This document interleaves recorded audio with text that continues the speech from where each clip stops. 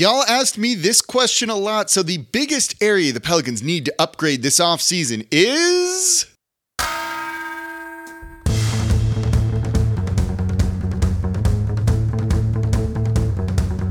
You are Locked On Pelicans, your daily New Orleans Pelicans podcast. Part of the Locked On Podcast Network, your team every day.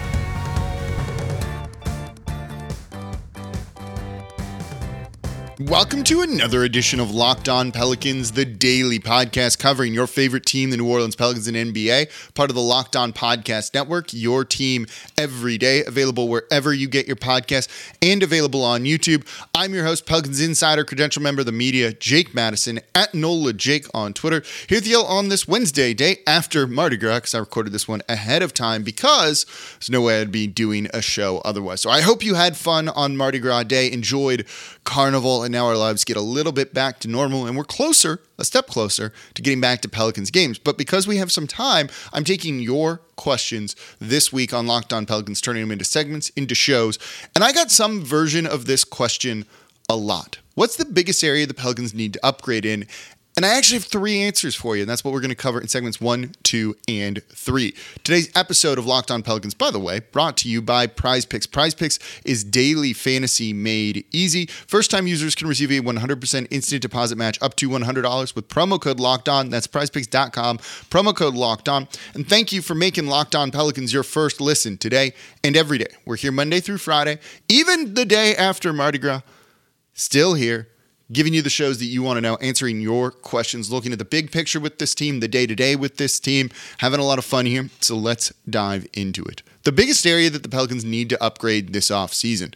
There's three areas that I see, and I want to start with number one. And the next two are not necessarily in priority order. I think this one is. And this is a one-word answer, however they need to do it. And it's shooting. More three-point shooting. Good three-point shooting, I should say, not necessarily more. This is an interesting one to look at, and on the surface, you can say the Pelicans are 29th in the league, second to last in terms of three-pointers attempted, at 30.3 per game. With Zion, right, you need to space the court for him. Same for Brandon Ingram. You need to shoot more threes. So why are they nearly dead last in the league? And that's not the right way to look at it. You know, with the majority of your offense being built around Zion Williamson and Brandon Ingram, three-point attempts will never be sky high for New Orleans. That's 33 field goal attempts per game combined between them, and combined only 4.5 three-pointers taken. Those guys just don't shoot a lot of threes with their games. So you need others to make up for that. Together, Zion and BI use up over 60% of your offensive possessions. That's a lot. They're over 60% of your offense. So you need that other 40% to really make the most of three-point shooting, to space the court for those guys. When you factor in there'll be another center or another big man out there, it's not like 40% of your offense is ever going to be threes. That is just an unrealistic thing to expect with this team and the way they're kind of built around those two guys. And that's fine. That's totally fine that the Pelicans are actually somewhat lower in the league when it comes to three-point shooting. It makes perfect sense, right? What isn't okay is the three-point percentage. They're 19th in the league right now at three-point percentage at 35.5%. That number absolutely needs to be higher, so that when you are taking threes, teams have to respect that. And that's not happening. When Brandon Ingram's out there without Zion Williamson, two guys have been on him, three guys on him at times, not giving him any room to work because they don't respect other shooters like Herb Jones. Trey Murphy gets respect, or Jose Alvarado, or some of the other guys that they put out there. So when you add other players into these lineups, they need to be credible three-point threats from a percentage standpoint. You would also maybe like attempts to go up a little bit too, but because these guys aren't shooting well from three overall, they're not taking nearly as many as they could, probably because their confidence is kind of low. That is not an ideal situation to be in, and that is a big part of the problem for New Orleans and their offense this year. That needs to change this offseason. They need to get guys that are going to burn teams. I have long said, and I will continue to say, you're not really going to find players that will truly space the court for Zion Williamson. There is no shooter other than like an upgraded version of Ray Allen that you're going to put out there on the court and teams are like, we'll double cover that guy and leave Zion one-on-one. Or not double Zion and leave that guy completely open. There's just no situation where that's really going to happen with what Zion does with the ball. Same for Brandon Ingram too. Although Brandon Ingram, you could convince teams to play him one-on-one, especially knowing that he's going to take a lot of mid-rangers and teams are comfortable giving that to him, even if he's making them. But for Zion, when he has the ball, the goal is to make teams pay for doubling him. Pay for triple teaming him. And New Orleans doesn't do the best job of that with some of the shooters and the lineups that they run out there. It's also partially due to the uniqueness of him, of the way he plays and the kind of lineups you need to maximize around him, that he's not actually a 5, so you kind of need a 5 or another big out there. And you can't really play 4 out against Zion Williamson unless, you get a tremendous stretch big that plays the 4, plays the 5, but is bombing away from 3. Brook Lopez probably would be kind of like the perfect guy to actually do that with. But those guys aren't readily available throughout the league. So you need to maximize more shooting in your lineups. And that might mean at times you need to drop some guys that are not doing the best job on that end. And that's not an easy thing to say. And that's not a knock on a player. I know you're all thinking about Herb Jones when I say that, but that's not to say to do that. You just need to kind of maximize it as much as possible. That other 40% of your offense does need to really be based around 3-point shot a lot, or other really creative options in the half court, cutting, things like that, which the Pelicans do not do a good job of. So if they need to upgrade, another tremendous shooter, a Malik Beasley that you could put out there with Zion in that Jose role, I think would have been a great option for the Pelicans. Gary Trent Jr., that doesn't start necessarily, but as the first sub in, could be a really big boost for this team. And I would not be shocked if that's something that they go really try and look for this offseason or in the upcoming NBA draft. But that's the number one area I want to see more of on this team, to maximize that 3-point shooting percentage, because the 3-point shooting attempts are just never going to be that high with the way that Brandon Ingram and Zion Williamson play and the fact that your offense is truly based around them. It also, doesn't help that sometimes CJ has really cold and off nights, although he's shooting well this year. He's shooting 39% from 3 on over 7 attempts per game. He's come on much stronger recently than he started the year, so I'm going to be curious to see the lineup with all 3 of these guys out there. And is there enough 3-point shooting? Is it burning teams? Does that percentage go up when they're fully healthy? So coming up next, I got another one that's kind of a combination of 2 positions that people really want to hear me talk about. And I'm going to categorize this as simply someone who makes life easier for Brandon Ingram and Zion Williamson. What do I mean by that, though? That's coming up here next in today's episode of Locked On Pelicans. Before we get to that, though, today's episode of Locked On Pelicans is brought to you by Prize Picks. Prize Picks is daily fantasy made easy. I'm going to take Zion Williamson, when he's healthy, to score more than 24.5 points per game. Brandon Ingram to score more than 22.5 points per game. Prize Picks, it's super simple. You pick 2 to 6 players, and if they go score more or less than their Prize Picks projection, you can win up to 25 times your money on any entry. And you're not competing against other people, which is the best part. It's just you versus the projections you see. You pick more than that or less than that. And Prize Picks offers projections on any sport you watch. On TV, they're going to have projections for it. And entries can be made in 60 seconds or less. It's that easy. It's also safe, and they offer fast withdrawals, and they're currently operational in over 30 states in Canada. So download the Prize Picks app or go to prizepicks.com to sign up and play daily fantasy sports. First-time users can receive a 100% instant deposit match up to $100 with promo code LOCKEDON. If you deposit $100, Prize Picks will give you $100. If you deposit $50, Prize Picks will give you $50. Don't forget, enter promo code LOCKEDON at sign-up for an instant deposit match up to $100.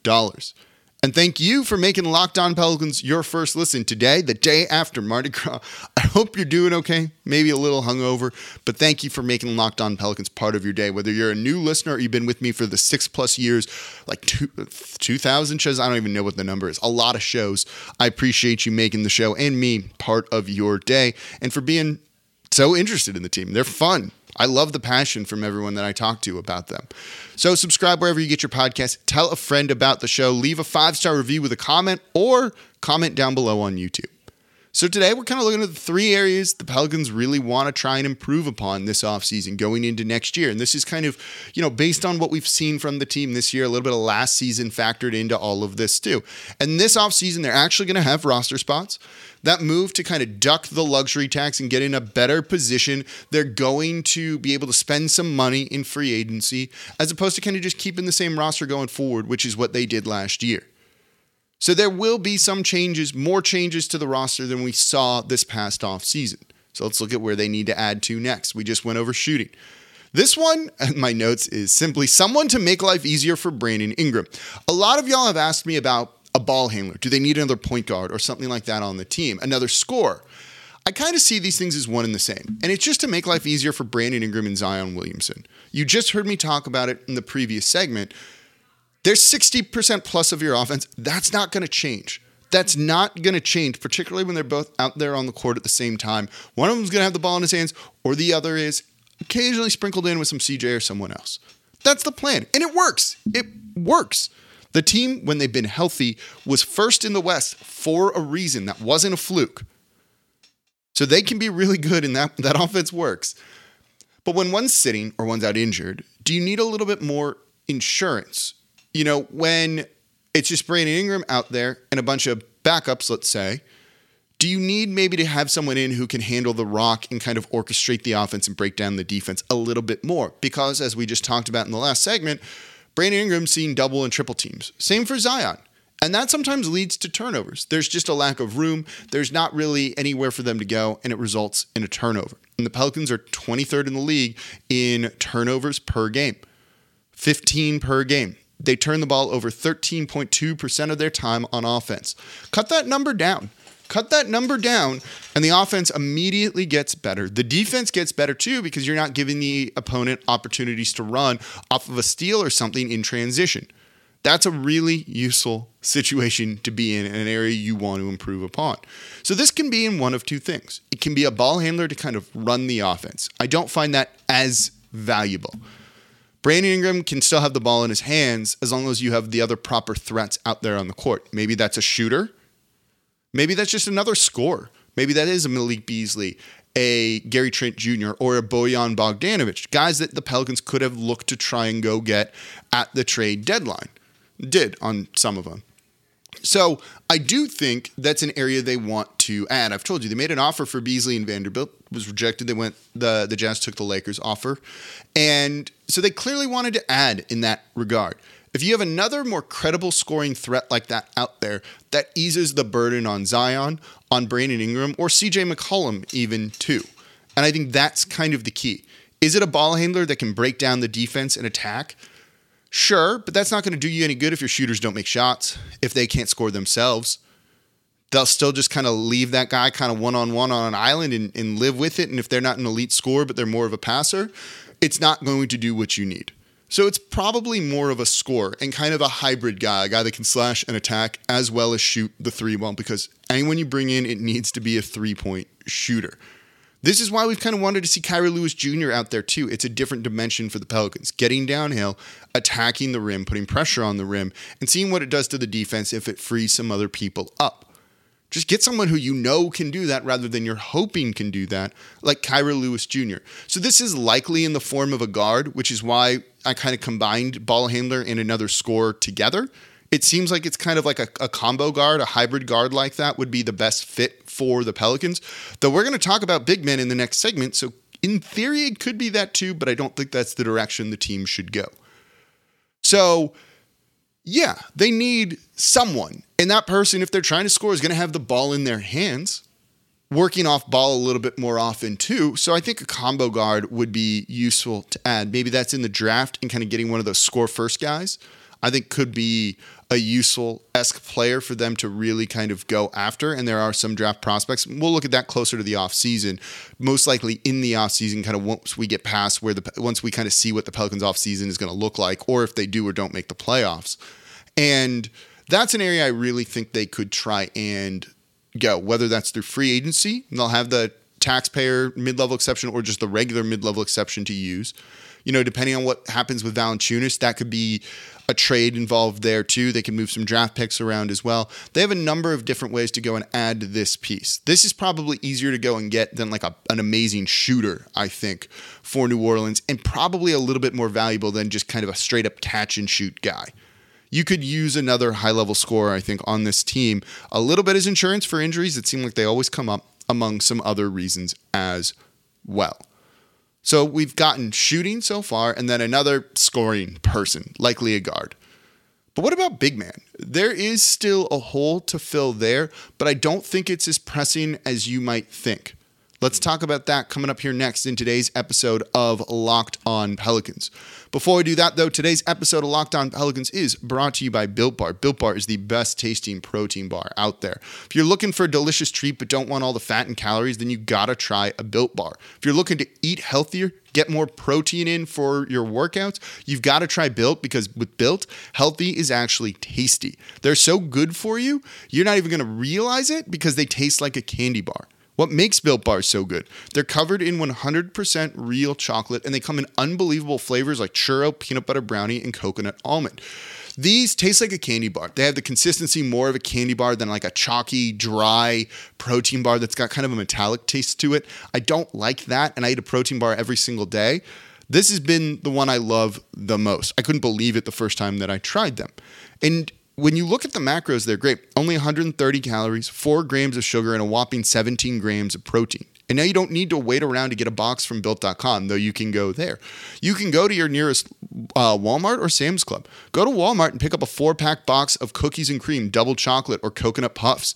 If you're close to a Sam's Club, you can get a 13-bar box with hit flavors like brownie batter and churro. Go get a Built Bar. You're going to thank me later. And thank you for making Locked On Pelicans your first listen today and every day. We're here Monday through Friday for y'all, breaking down every single thing you want to know about this Pelicans team. And today, we are looking at the top 3 areas that the Pelicans need to try and improve upon this offseason.